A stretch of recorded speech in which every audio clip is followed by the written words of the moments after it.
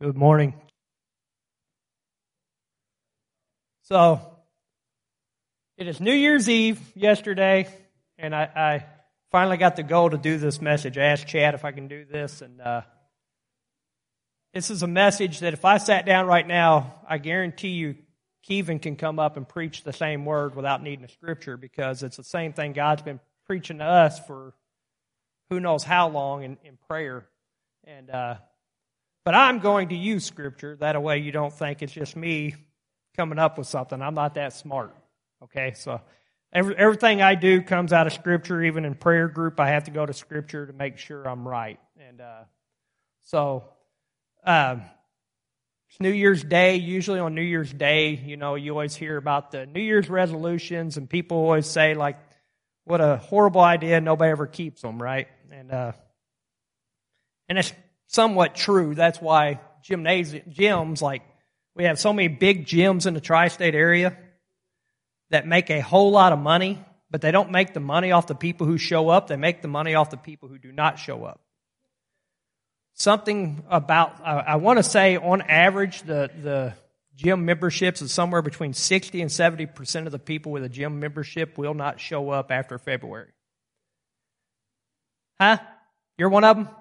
Shelly Carter, ask her about it. She'll tell you how that works. And if I asked, I thought about it. I'm not going to, but if I asked everybody in here how many of us have had a gym membership, I would probably say almost everybody in here has had one. But I would almost say if I asked how many people worked out in the last month, you would probably say not me. Right? So at one point in time, we really thought it was important to be in shape and to do something, and then you get to this point to where you're like, sitting around eating a pizza is a little more important, right? And at least to me, it is. And I have worked out in the last month, but there's a reason why the New Year's resolutions are so big. They know it's worth money. It's where money's made, right? We can get people excited to do something new, to change, and because we all understand how important change is. We should never be the old self. There's something wrong. We see something wrong in our old self, and we realize, man, that should be different. The problem is the reason why it's not different isn't because we have the ability to change. We say, hey, I should change, but you would have already changed if you had the ability on your own, right? So the title of this message is The New Year, the New You. And I've shared this over in Evansville a few weeks back or a month or two ago. I always liked the old, not just infomercials, but like in the 90s and early 2000s and probably even the 80s, you always had there was a slogan for everything, 5-minute abs or whatever it was, and tone this and tone that, and they had these quick, get better quick schemes all the time, right? And as I've shared before, the only one who was getting better was the people getting rich off of it, right? Everybody else is paying for it, and they get it, and they're like, oh, this doesn't really work, right? It's the old Subway thing. When Subway first realized that, I know he's a weirdo, but Jared lost weight, they went with Jared to, not our Jared, the other one. They went with the fact that he was eating the same sub every day for lunch there, and he lost hundreds of pounds. What they didn't add to it was he was in the gym twice a day, and his whole entire diet changed. It wasn't Subway that made him lose weight. But what did that do? That took Subway from being one of the smallest chain restaurants in America to having more locations than anywhere. Because we thought, hey, this is the way I'm going to lose weight, is I'm going to start going to Subway.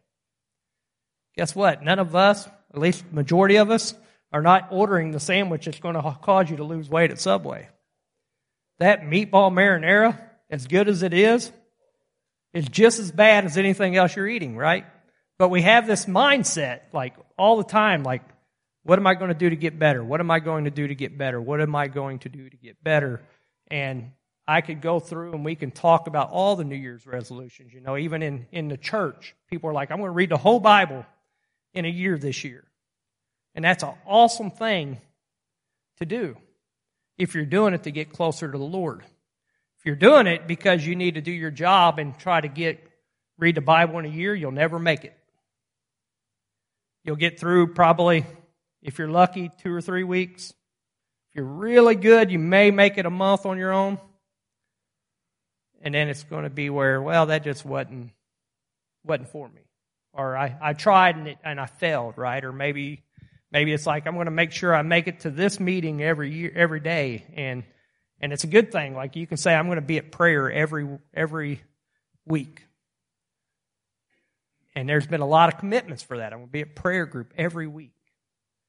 And if it's for the wrong reasons, you won't be at prayer group every week. Right? It just won't happen. You can say it all you want, and you can know you need to all you want. But there has to be something that changes. Right? It's they always say lifestyle changes work, commitments don't. Right? If I just say I'm going to try to commit to doing this, you'll end up just giving up. But it's a change in lifestyle, right? And so, all that to set up Romans 12, which we've heard many a times probably on New Year's, but it's still where we're going on New Year's. So, Romans 12 verse 1 says, I appeal to you, therefore, brothers, by the mercies of God, to present your bodies as a living sacrifice, holy and acceptable to God, which is your spiritual worship. Do not be conformed to this world, but be transformed by the renewal of your mind, that by testing you may discern what is the will of God, what is good and acceptable and perfect. Let's pray. Father God, I thank you, Lord, that we do have a new year, Lord, and we get to come and to celebrate that, Lord, and to fellowship together, God, to bond together, to get closer to you together, Lord. And I'm so grateful for those who wanted to come out today, no matter how tired, how dreary, Lord, how the weather is outside. They knew they needed to be here today, God, and I thank you for that, and I pray that you would just speak through me today, Lord. It'd be your words, not mine. I pray our hearts would be ready to receive what you speak to us, Lord, and that you would change each of us today. In Jesus' name we pray. Amen. So I'm going to break down that scripture because we hear that all the time and we were told, hey, don't conform to the world, transform your mind. And then you walk away like, all right. And you're like, what does that mean? Right? It's one thing to say, I'm going to be transformed today. I'm going to be changed. Everything's going to be different from this day forward. But then how do you do that? I don't know. Right? How would you do that? It's kind of like, I don't know, it's kind of like if I said, hey, I'm going to learn to fly a plane this year. That's my New Year's resolution. I'm going to fly a plane. Margie may come to me and she may say, Eddie, so where are you getting your flying lessons from? And I say, you know what? I don't know. I just have this desire to fly a plane. And she'll be like, oh, okay. And then Jason may come up and he may say, hey, so where are you going to do these lessons at? And I say, oh, I don't know. I know there's a place in Mount Carmel, but I haven't even talked to him. Right? And then I can go through this whole thought process of I'm going to fly a plane. But when you start asking me my plan of action and I don't have one, I'm not prepared for that, I'm probably never going to fly a plane. And if I do, we're all probably going to die. Right? I may fly it, but I won't land it. You wouldn't ride with me? But that's our thing a lot of times. We have these great ideas and these great ambitions, and we're, hey, I'm going to be all in. This is me now. Yet something has to change for that to be able to be sustainable, right? And there has to be something different. It can't be the same thing we've always done. It has to be something new. So, I'm going to break down this scripture before we get into 2 more scriptures. I think this is going to be a quick message. If you ask Mike Harris, he'll tell you I never have a quick message. But I'm hoping it's quick. So he starts out and he says, I appeal to you, therefore. And we always know in Scripture, every pastor's always said it, when you see a therefore, you figure out what it's there for. Right? What is he appealing to us for? Why is that, right? And the reason why is if you go to chapter 11, at the beginning of or at the end of chapter 11, he is talking about how we were once disobedient. And it's because of the mercy of God that we recognize our disobedience and we are cleansed of it. And we're saved. And because of others' disobedience, we still can recognize, our need for a Savior, for cleansing, right? And then he goes on and he says, he makes sure in there that you understand that the mercy has nothing to do with you earning it. He makes sure that you know that the mercy was a free gift from God. Right? You didn't earn it. It wasn't like you went to Jesus and you're like, hey man, I'll trade you $50 for some mercy. No, you cannot give him something for his mercy. It's free. That's why it's called mercy. And then he points out that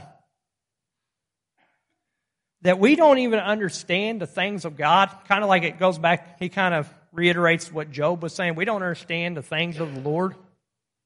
And this is Jesus talking. But we don't understand the things of the Lord. We don't have anything that we can offer the Lord that he didn't give us first. Right? We don't have that. And what was the other? Oh. And he doesn't need our counsel. He points that out in Scripture.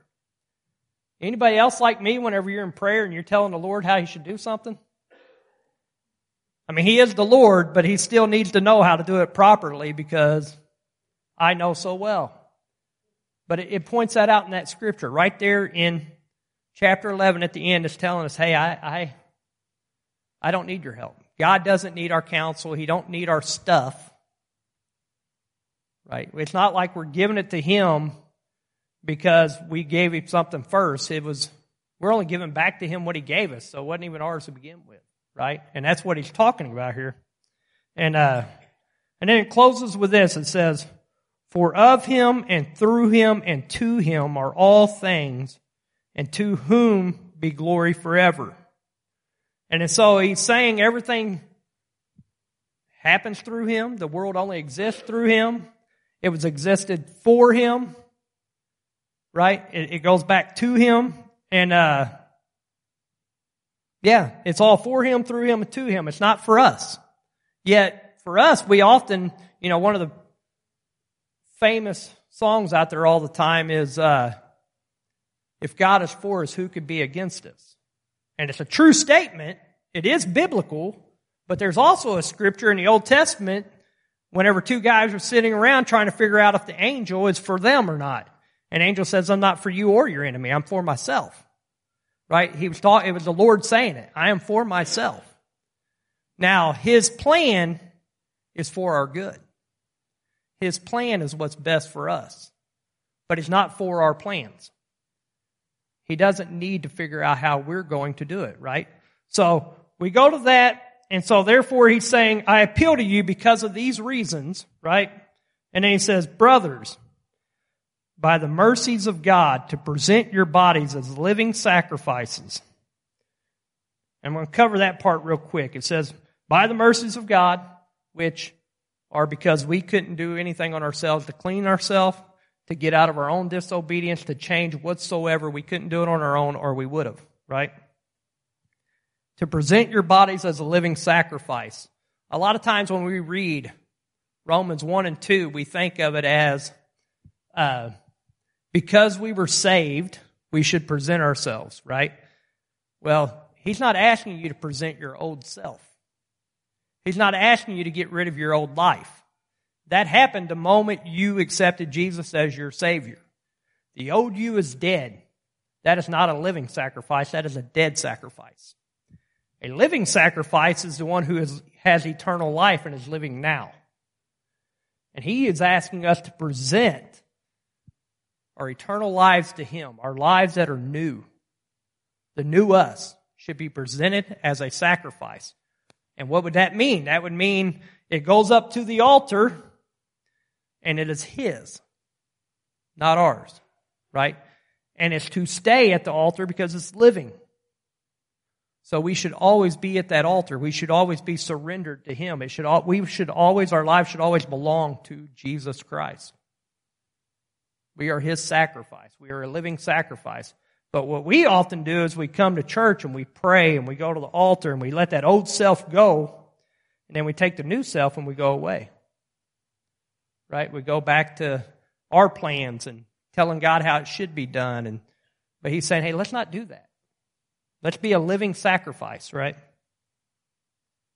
And I said that with Jesus. It's actually Paul saying all this.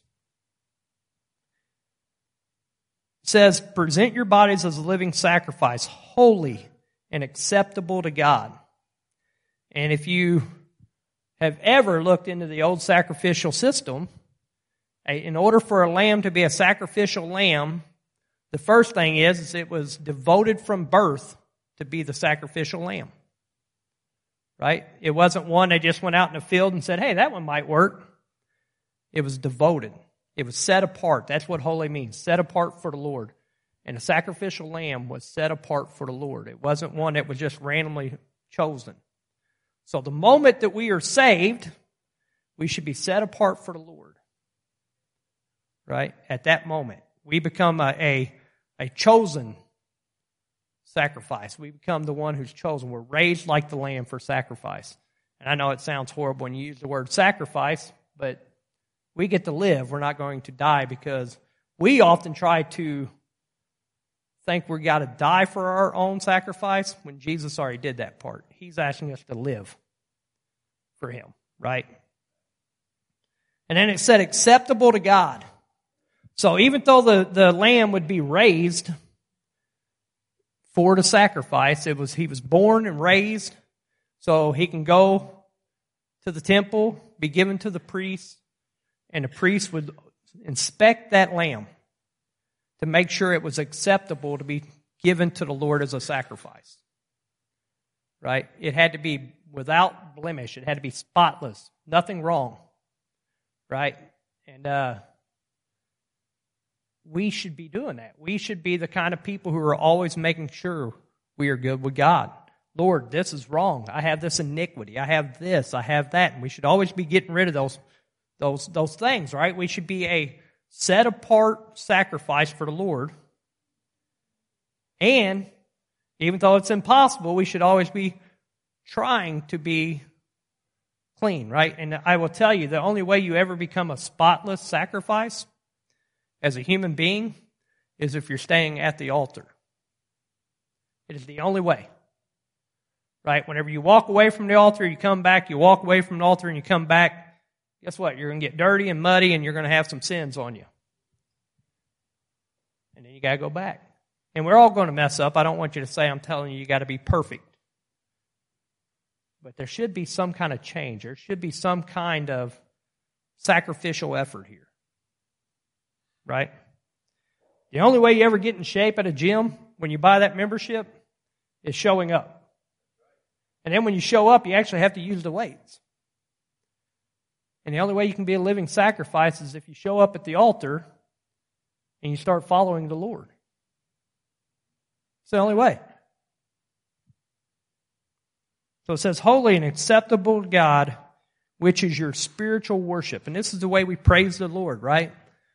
If you look at the actual breakdown in the Hebrew, that would say the spiritual worship from the Word. And so the only way we know if we are holy and acceptable to God is through the Word of God. And as we're living testimonies to the Lord, that is holy. That is an acceptable worship, a spiritual worship. Ryan and them get up here and do worship Sunday mornings, and it is great to praise the Lord and sing to the Lord. But if there's not a sacrifice in that, if it's not a spiritual thing, a spiritual connection, we talked about this yesterday actually, all we're doing is singing songs. We're no different than anybody out on a concert on a Friday or Saturday night at a bar. If we're just singing. There has to be a spiritual worship. Right?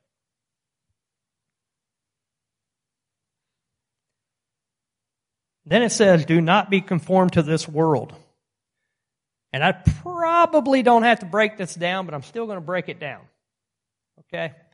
Because whenever he's talking about not being conformed to this world, it's not talking about anything other than the culture we're in. We often conform to the culture, and we like the things of the culture, And when we get saved, we don't turn from the culture and go to Jesus often. Instead, we try to bring Jesus into our culture, right? We're trying to get Jesus to be more like us instead of us being more like Jesus. There's a different culture there, right? I can't keep doing the things I was doing before. Not to say the things you were doing before were bad. As we've shared many times, the enemy of what's best is what is good. What's best is what God has for us. The good things that we find good can be an enemy of what's best from God. And we can get in His way of doing what's best for us, right? It's the enemy of it. So we have to make sure of that. And in America, one of the biggest things I'm going to point out for a conformity that we have, that way we conform to the world, is we have this do-it-myself mentality. I'll just do it myself.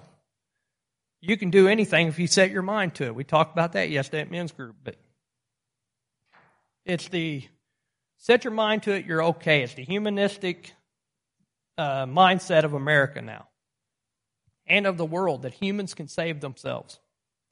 I can do this.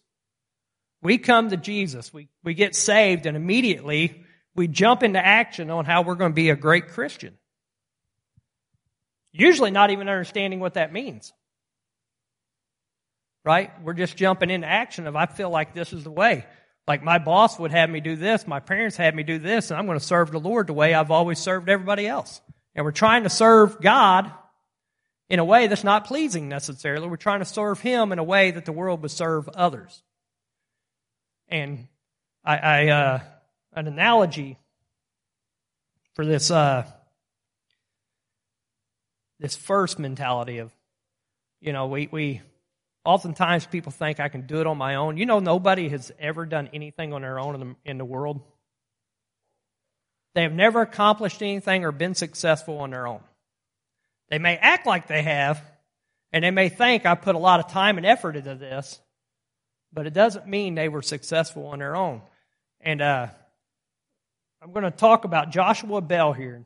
Those of you guys who are smarter than me may actually know who the guy is. I had to look up his name. I only know the story, and I've heard Pastor Chad preach a story before about him, about his, Stratospheres, whatever the violin is. He got like the most expensive violin in the world. And he plays amazing at this violin, right? He's a world-renowned violinist. I think he's in the top 5 in the whole world. He's all over the world. He made $15 million playing the violin. That's more than I'm going to make in my whole life. And he's doing it by playing a violin, right? Yet, in 2007, this very man decided he was going to see if people could recognize something good without it being set apart. So he goes into the subway in Washington, D.C., and he starts playing his, I forget, what is it, like $300,000 Stradivarius, like high-dollar violin. Like probably the most beautiful sounding violin in the world, but if you played it for me, I wouldn't know the difference between another one because I don't have a tuned ear, right? But he goes in there and he just starts playing it. And he's got a hat on and he is playing and he's playing and he's playing. And 1,029 people passed by him that day. You know how many stopped and listened? 7. 7 people actually took the time to recognize that, man, this guy's pretty good. Right? One of those 7 was somebody who actually recognized who he was. So they don't really count because they knew who he already was. The amount of money he raised doing that, like that they put in his case, he had $52.17, I think it is. $52.37. But 20 of that came from the lady who recognized him. So those who actually didn't know who he was gave him $32. That's what he made.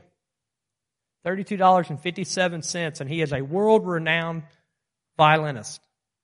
And I say that because we think sometimes we're talented enough to do it on our own.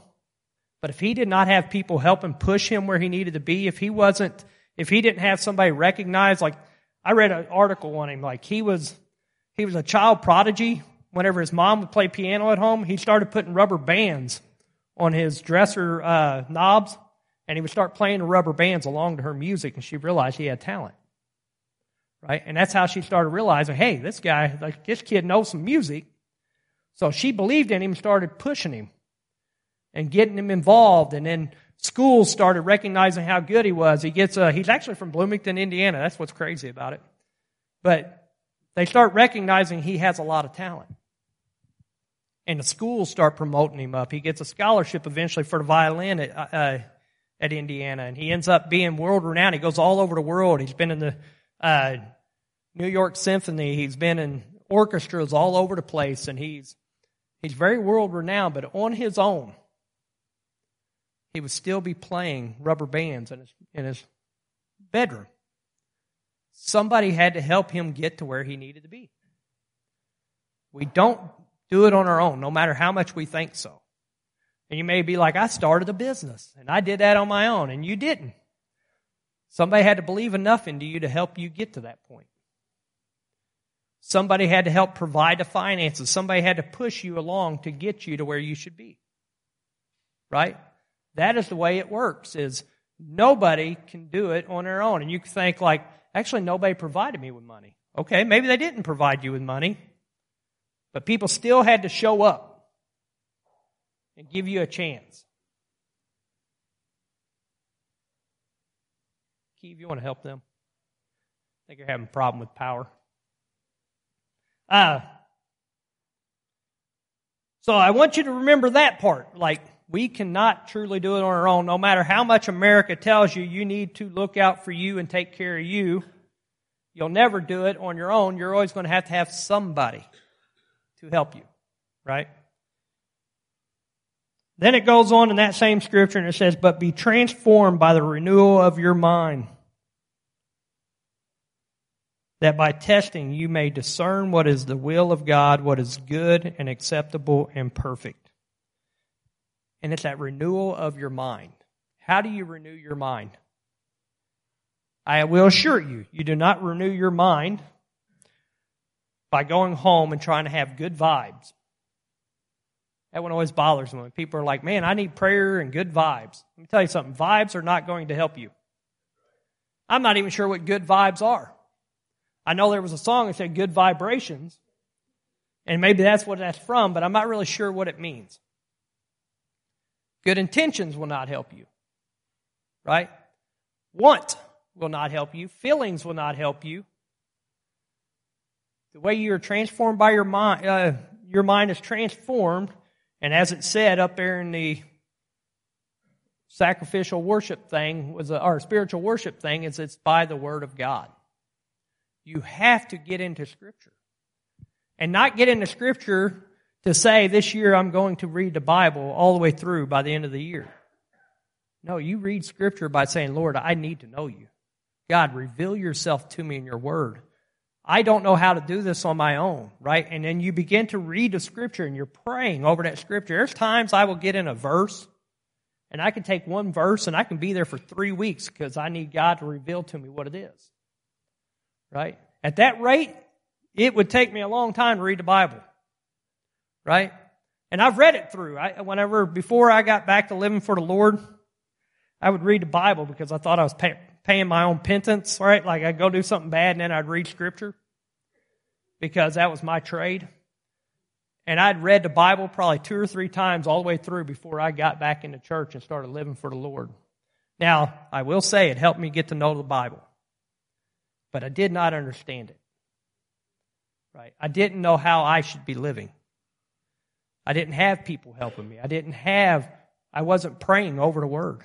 And as you're reading and you're praying over the Word, the Lord can begin to transform your mindset.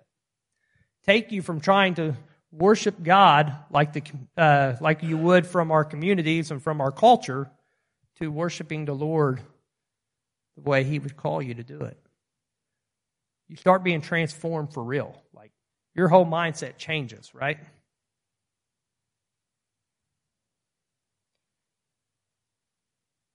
So, he talks about that, and then he says, by testing you may discern what is the will of God. By knowing Scripture, by having prayer, like the things you like to do, the reasons you're doing things will start being revealed to you. You start testing, Lord, why do I want to do this? Lord, should I do this? And you start testing it through not only Scripture, but through prayer. And you'll start having an actual walk with Christ. You'll start following where He's taking you to, right? And I've always appreciated I don't know how long I've known Mike Harris now, but he always has to pray to make sure his intentions are good for the things he does, right? The things he is going to do may be good, but is his reasoning for doing them good, right? Like I can go out and I can feed 1,000 homeless people. But if I'm doing it because I want people to see me feed 1,000 homeless people, it's no good. You know, Scripture tells us, Paul said, you know, if it's done without love, then it's nothing. Right? And love is selfless. Right? Love is pleasing to the Lord, and we should always do it for pleasing reasons. So, by testing it, we can discern the will of God and what is good and acceptable and perfect. Are our actions good, acceptable, and perfect? The perfect part throws me off because that better be a leading of God if you're going to make it to the perfect standpoint, right? That's a whole different level. But we should be testing ourselves. What are my actions? You know, sure, you can have people come alongside of you and say, hey, you're doing a great job with that. You're awesome at this and you're awesome at that. But deep down, you know if it's the right intentions, right? You need the Lord to say, hey, you're doing a good job there. You don't need me to say it to you. If I'm saying it to you, I'm only seeing it from the same platform you're seeing it. I'm not seeing it from God's standpoint. I am not God. All right, so I'm going to go into John 12, and we are going to close out with John 12. We're going to be there for a few minutes here. But John 12 does a good job of pointing some of this out, and I don't know. If we're going to be new, we have to start getting some different thought process. And if you go to John 12, verse 20, it says, now among those who went up to worship at the feast were some Greeks. So these came to Philip, who was from Bethsaida in Galilee, and asked him, Sir, what was that? So these came to Philip, who was from Bethsaida of Galilee, and asked him, Sir, we wish to see Jesus. So Philip went and told Andrew, and Andrew and Philip went and told Jesus. And Jesus answered them, the hour has come for the Son of Man to be glorified. Truly, truly, I say to you, unless a grain of wheat falls into the earth and dies, it remains alone. So that old person has to die, right? If that doesn't happen, you'll always feel alone. You'll never have a place with the Lord because you haven't let the old person die. And then it says, but if it dies, it bears much fruit. So if you can let your way of thinking, your old self just die, that's when God can use it to bear much fruit. If we let God start taking over our lives, I would assure you the church would look a lot different. I would assure you I would look a lot different. And you may too. Maybe not. Maybe you got it perfect. Then it says, whoever loves his life loses it. And that's that whole thought process of, you know, in a couple weeks ago when I preached in Evansville, I talked about the 10 lepers and how the 10 lepers were all healed. They were all clean. And we've all that, I assume most of us in here, or if not all, have come to the Lord and allowed Him to cleanse us. And then we're so grateful for that cleansing and we just go away. But the one came back and he worshiped the Lord and he seeked the Lord and he spent time with the Lord. And it's that one. Because a lot of times we get clean and we just leave, right? And that's that whole thought process of, I'm glad you saved my life, now I'm going to go live it. And those people who love to live their own life won't have eternal life. They'll lose their life, right? And whoever hates his life in this world I want you to remember that. It does not say he who hates his life. It says he who hates his life in this world. So it doesn't mean like, man, I just wish I would no longer exist, because we've heard people say that, right? No, it means I'm tired of the life I've been living here on this earth. I'm tired of my worldly ways, right? Those people will keep their life for eternity.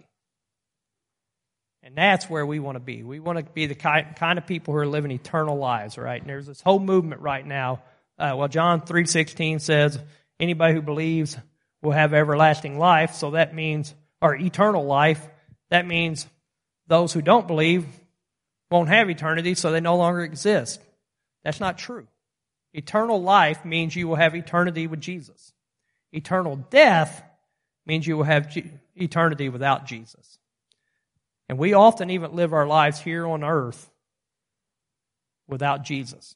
We're already in eternal death because we have not allowed the old person to go away and begin to live our eternal lives. I promise you, I'm moving. It says, whoever loves his life will lose it. Whoever hates his life in this world will keep it for eternal life. If anyone serves me, now mind you, not if anybody serves, but if anybody serves me. It doesn't say if anybody serves in the church. It doesn't say if anybody volunteers at this place. It says if anybody serves me, he must follow me. You're thinking, well, I think I follow Jesus. And where I am, there will my servant be also. Now, I'm going to ask this. Are you where Jesus is at? Are you following Jesus? Or do you go somewhere and hope Jesus is there? Right? There's a difference. We get cleaned. We accept salvation. But we don't always follow Jesus. And I wasn't going to share this, but I've talked to many people about it already. But Francis Chan does the book of Mark on Right Now Media, and I love that study. But he pointed out something that I never noticed in Scripture. And whenever in Scripture, when you're reading Scripture, there was only a few who truly followed Jesus. There were great crowds that would come to him for the healings, for the teachings, right? For the good parties, the good food. And then they would leave. But then those few, the disciples, there's very few of them. He picked 12 out of them to be his apostles. And there's only a few disciples who would actually get away from him, with him. And those were the ones he was able to actually pour into. They're the ones who were going to bear much fruit. And it was those ones who weren't just coming for the excitement, for the miracles, for the big lifestyle, for the food and the teaching and the awesome presence. Now, they were there for him. They were there to be with him, and they followed him. And whenever he said, hey, come with me and follow me, they just did. And then we see the ones who said, but I got to do this. They never followed him because they had reasons why they couldn't. They had good excuses. Not great excuses, but good excuses. And that's what they were. They were excuses. They had reasons they didn't want to follow. Those people are not the ones he's talking about here. It's the few that actually would follow him. Right? And we often think well, yeah, but I still got to provide for my family. I still want to do this. I got friends. I have this. Whatever reason that keeps us from following Jesus, they had those same things back then. Right? Because if you remember, he said, look, I don't even have a place to lay my head. I don't know where my next meal is going to come from. So if you follow me, the same may be for you. I can't promise you life's going to be any better for you. But I can promise you it's peace, love, joy, right? I can promise you eternal life. And he can promise you something better than this world could ever offer. That's all he was promising them whenever they agreed to give up their old ways and follow him. And they all jumped. They were like, I'm in. Let me be in. I'm in. I'm with you, right? Instead of saying, oh, I'm going to go back, right? And the the thing I was bringing up about Francis Chan was he pointed out that in churches, and all of you guys are going to understand this when I say this, in churches we beg people to follow Jesus. We beg people to get into Scripture. We beg people to pray. We beg people to be involved. It's the way we work as churches. We badly want to see people be a part of it. And Jesus always did the same. He always spoke to the people and tried to let them know there was something better. But the ones who truly followed him just did it. They just jumped at it. He didn't have to beg them to. When they saw there was something better, they followed. He didn't have to talk them into it. And I'll be honest, I'm done trying to talk people into following Jesus. We should just be doing it. He did everything for us, and we're like, I don't know. I mean, I'll make it to church on Sunday, or I'll do this, or I'll do that, but it's not the way it works. Nobody should have to talk you into following Jesus Christ. Later on, after Jesus talks about dying, and he prophesies about how hardly nobody's going to believe in him, or none would. He talks about how Isaiah prophesied that. In verse 42, he says this, "Nevertheless, many, even the authorities, believed in him." So even though it says none were believing, they did kind of believe. It says, "Many, even the authorities, believed in him, but for fear of the Pharisees, they did not confess it, so that they would not be put out of the synagogue. For they loved the glory that comes from man more than the glory that comes from God." They loved their lifestyles. They loved what they had more than they actually loved Jesus, more than they loved God. So they couldn't go out and profess and live a life for Jesus and follow Jesus because they actually liked what they had more than they liked Jesus.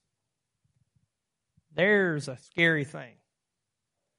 Do we like our lives more than we like following Jesus?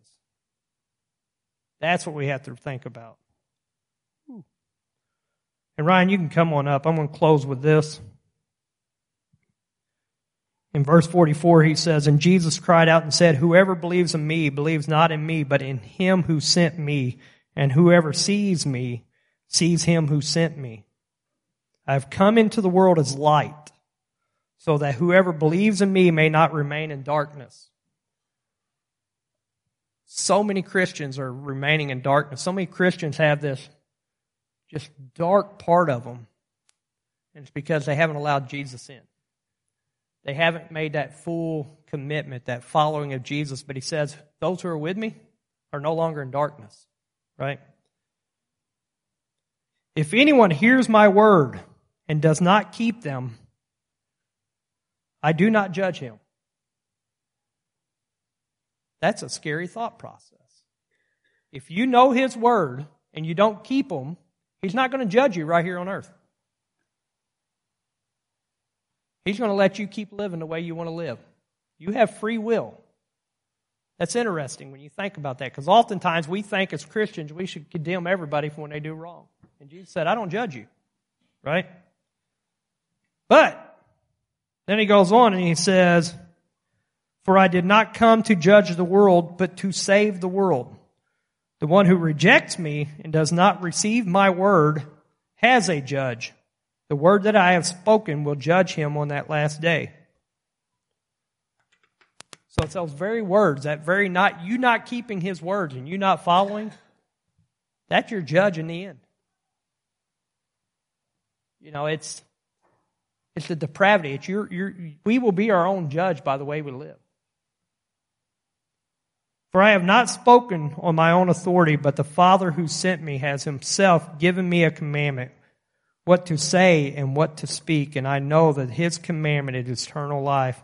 What I say, therefore, I say as the Father has told me." And I wanted to close with that 49 and 50 there, because even Jesus Christ had to go to the Lord, to the Father, to figure out what he should say, how he should live, what he should be doing. And how do we expect to live our lives without doing the same? If the Son of God had to do that, the messed up Eddie has to also, right? I'll never figure it out. I can't teach him anything. I can't counsel him in anything, and I have nothing to give back to him other than what he gave me. And if Jesus has to do that, I do too. And so do you, because you're not Jesus. Right? So I'm going to close this in prayer here, and if you need prayer for any reason, maybe for help for following better, maybe you have medical needs, maybe you've never accepted Jesus Christ as your Savior, we'll be up here to pray with you. Ryan's going to play a song, and then Pastor Chad's going to come up here and he's going to lead us in communion. Okay? But let's make sure our hearts are ready. Because one thing Paul warns about in 1 Corinthians 11 is there's punishment for those who take the bread and the cup without being prepared and ready, and for doing it for the wrong reasons. So I'm going to pray.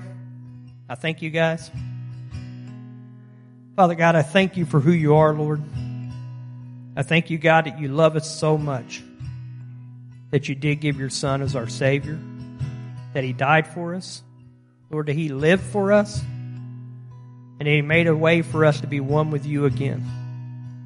So, Lord, I pray you would search our hearts, God. That you would help us to know, Lord, that if we are truly following you,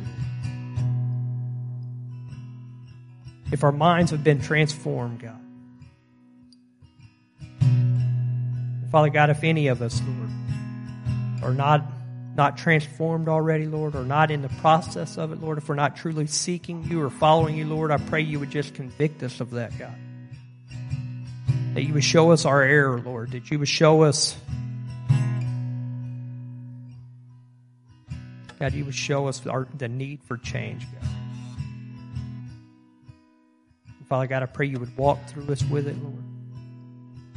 And as we begin to seek you, Lord, wholeheartedly, God, I pray that you would begin to transform our minds.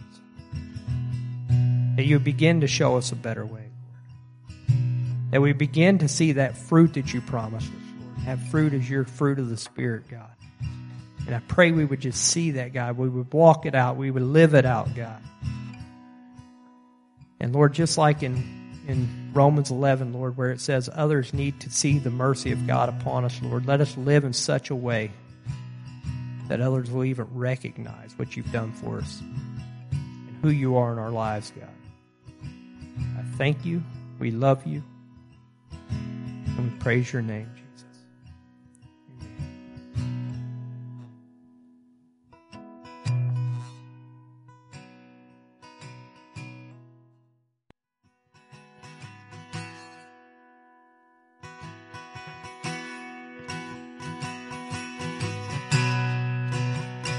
Praise the Lord. Has everybody been served that would like to participate this morning? Hallelujah. Once a month, on the first Sunday of the month, we take communion together. And what a privilege it is this morning to do it as the first thing we do this year. So I think that's a great way to start the new year. Even better than eating chili. Amen. I want you to think about something real quick as we close here. Revelation 21:5 says, "And he who is seated on the throne," I think we all know who that is, right? "He who is seated on the throne said, 'Behold, I make all things new.'" And he said, "Write this down, for these words are trustworthy and true." So when he says he makes all things new, that means absolutely everything. And what's incredible about it is he starts the new creation with us. He says, "Behold, you have become a new creation." He says that all things have become new with us. We become a new creation. And so that means that in this cup and in this body, isn't it awesome that everybody, they didn't know what he was talking about when he said everybody should eat of my body and drink of my blood. And this is symbolic of the fact that we all are participants in all that he did. We don't get a piece of what He did. I mean, no, it's like a subscription. How many have ever seen a subscription where they list the 20 things that you get when you get that subscription? You get all that we have in our storehouse if you pay this subscription, right? I mean, no, the body and the blood is fully efficacious, effective for every member of the body of Christ. Everything that He offers is in full with our portion of this communion. And so if you've given your life to Christ, you're welcome to participate with us this morning. But how many know this represents individually things are going to begin to be new in your life? You're going to have new attitudes. You're going to have new passions. You're going to have new fruit. Things like love, joy, peace. Those things are going to be new. And you say, well, Chad, I already have those things in full. You don't. Hallelujah. God's going to bring those over the course of the year because we're participants in the body of Christ. And He's making that new. But what's even more exciting is every new year I think about I'm 1 year closer to being with Christ. 1 year closer to being in His presence. And that excites me more than anything because ultimately everything's going to be new. We talked about the new heavens. We talked about the new earth. We talked about what it's going to be like in His presence. No sickness, no death, no crying, no tears, no sorrow, no sadness.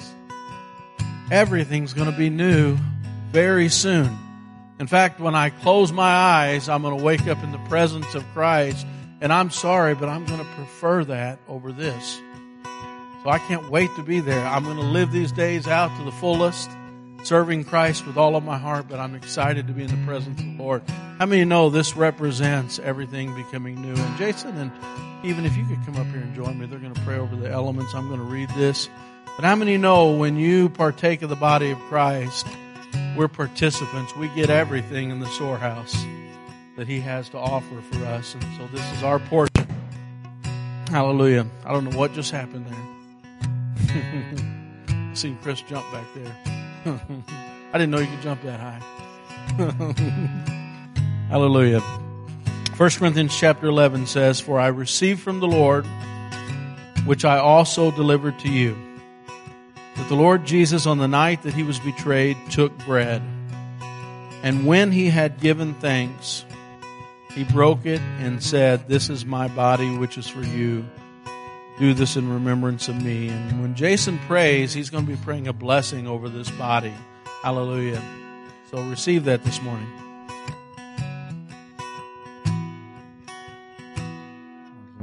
Lord, we come before you. We thank you, Lord, for your broken body for us. That's our hope. Lord, we thank you, the hope that you gave us. You did what we could not do. You took on yourself what we could not carry on our own, Lord. Lord, we thank you. We honor you, Lord.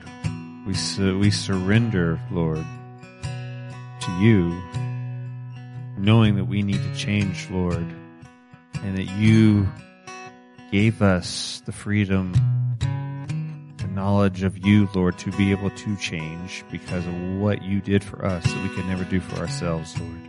And Lord, we thank you for that hope, and we share in that hope right now, Lord, in Jesus' name. Let's all take the bread together.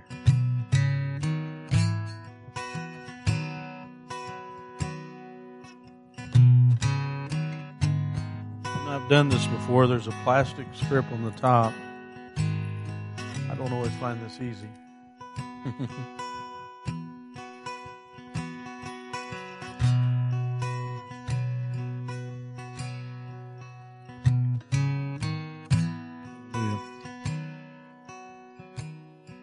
First Corinthians 11:25 says, "In the same way, He also took the cup after supper, saying, 'This cup is the new covenant in my blood.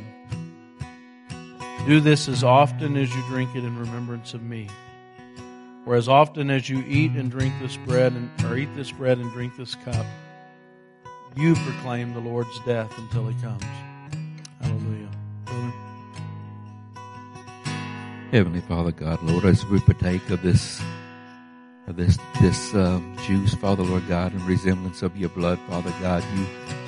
You reminded me that your word said, God, without the shedding of blood, there is no remission of sin, Father, Lord God. And God, so we thank you, God, for what you've done for us and what this communion represents, Father, Lord Jesus, because you are a God, the one that died for us, Father, Lord, the one that went to the cross and just loved us with everything that he had, Father, Lord Jesus, God. And God, I just hope this body today, Lord, will draw closer to you, Father, Lord God, and they will remember you every day, Father, Lord, as the communion that we take, Father, Lord, is in honor of you. In the name of Jesus.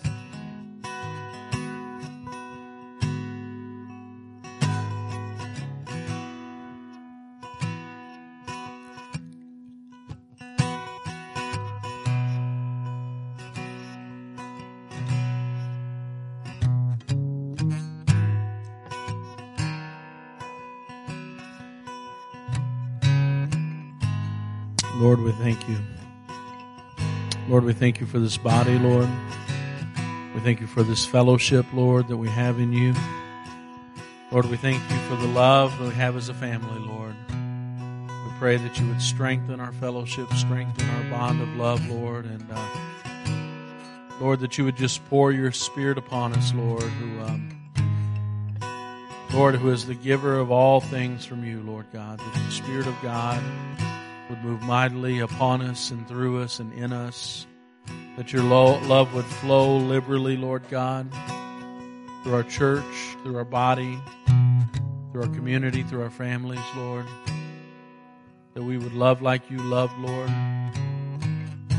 Lord, and also speak the truth in love, Lord. Bless this body in this coming year, Lord, and keep your hand upon it and protect it. In your name we pray, Lord Jesus. Hallelujah. Thank you, Lord.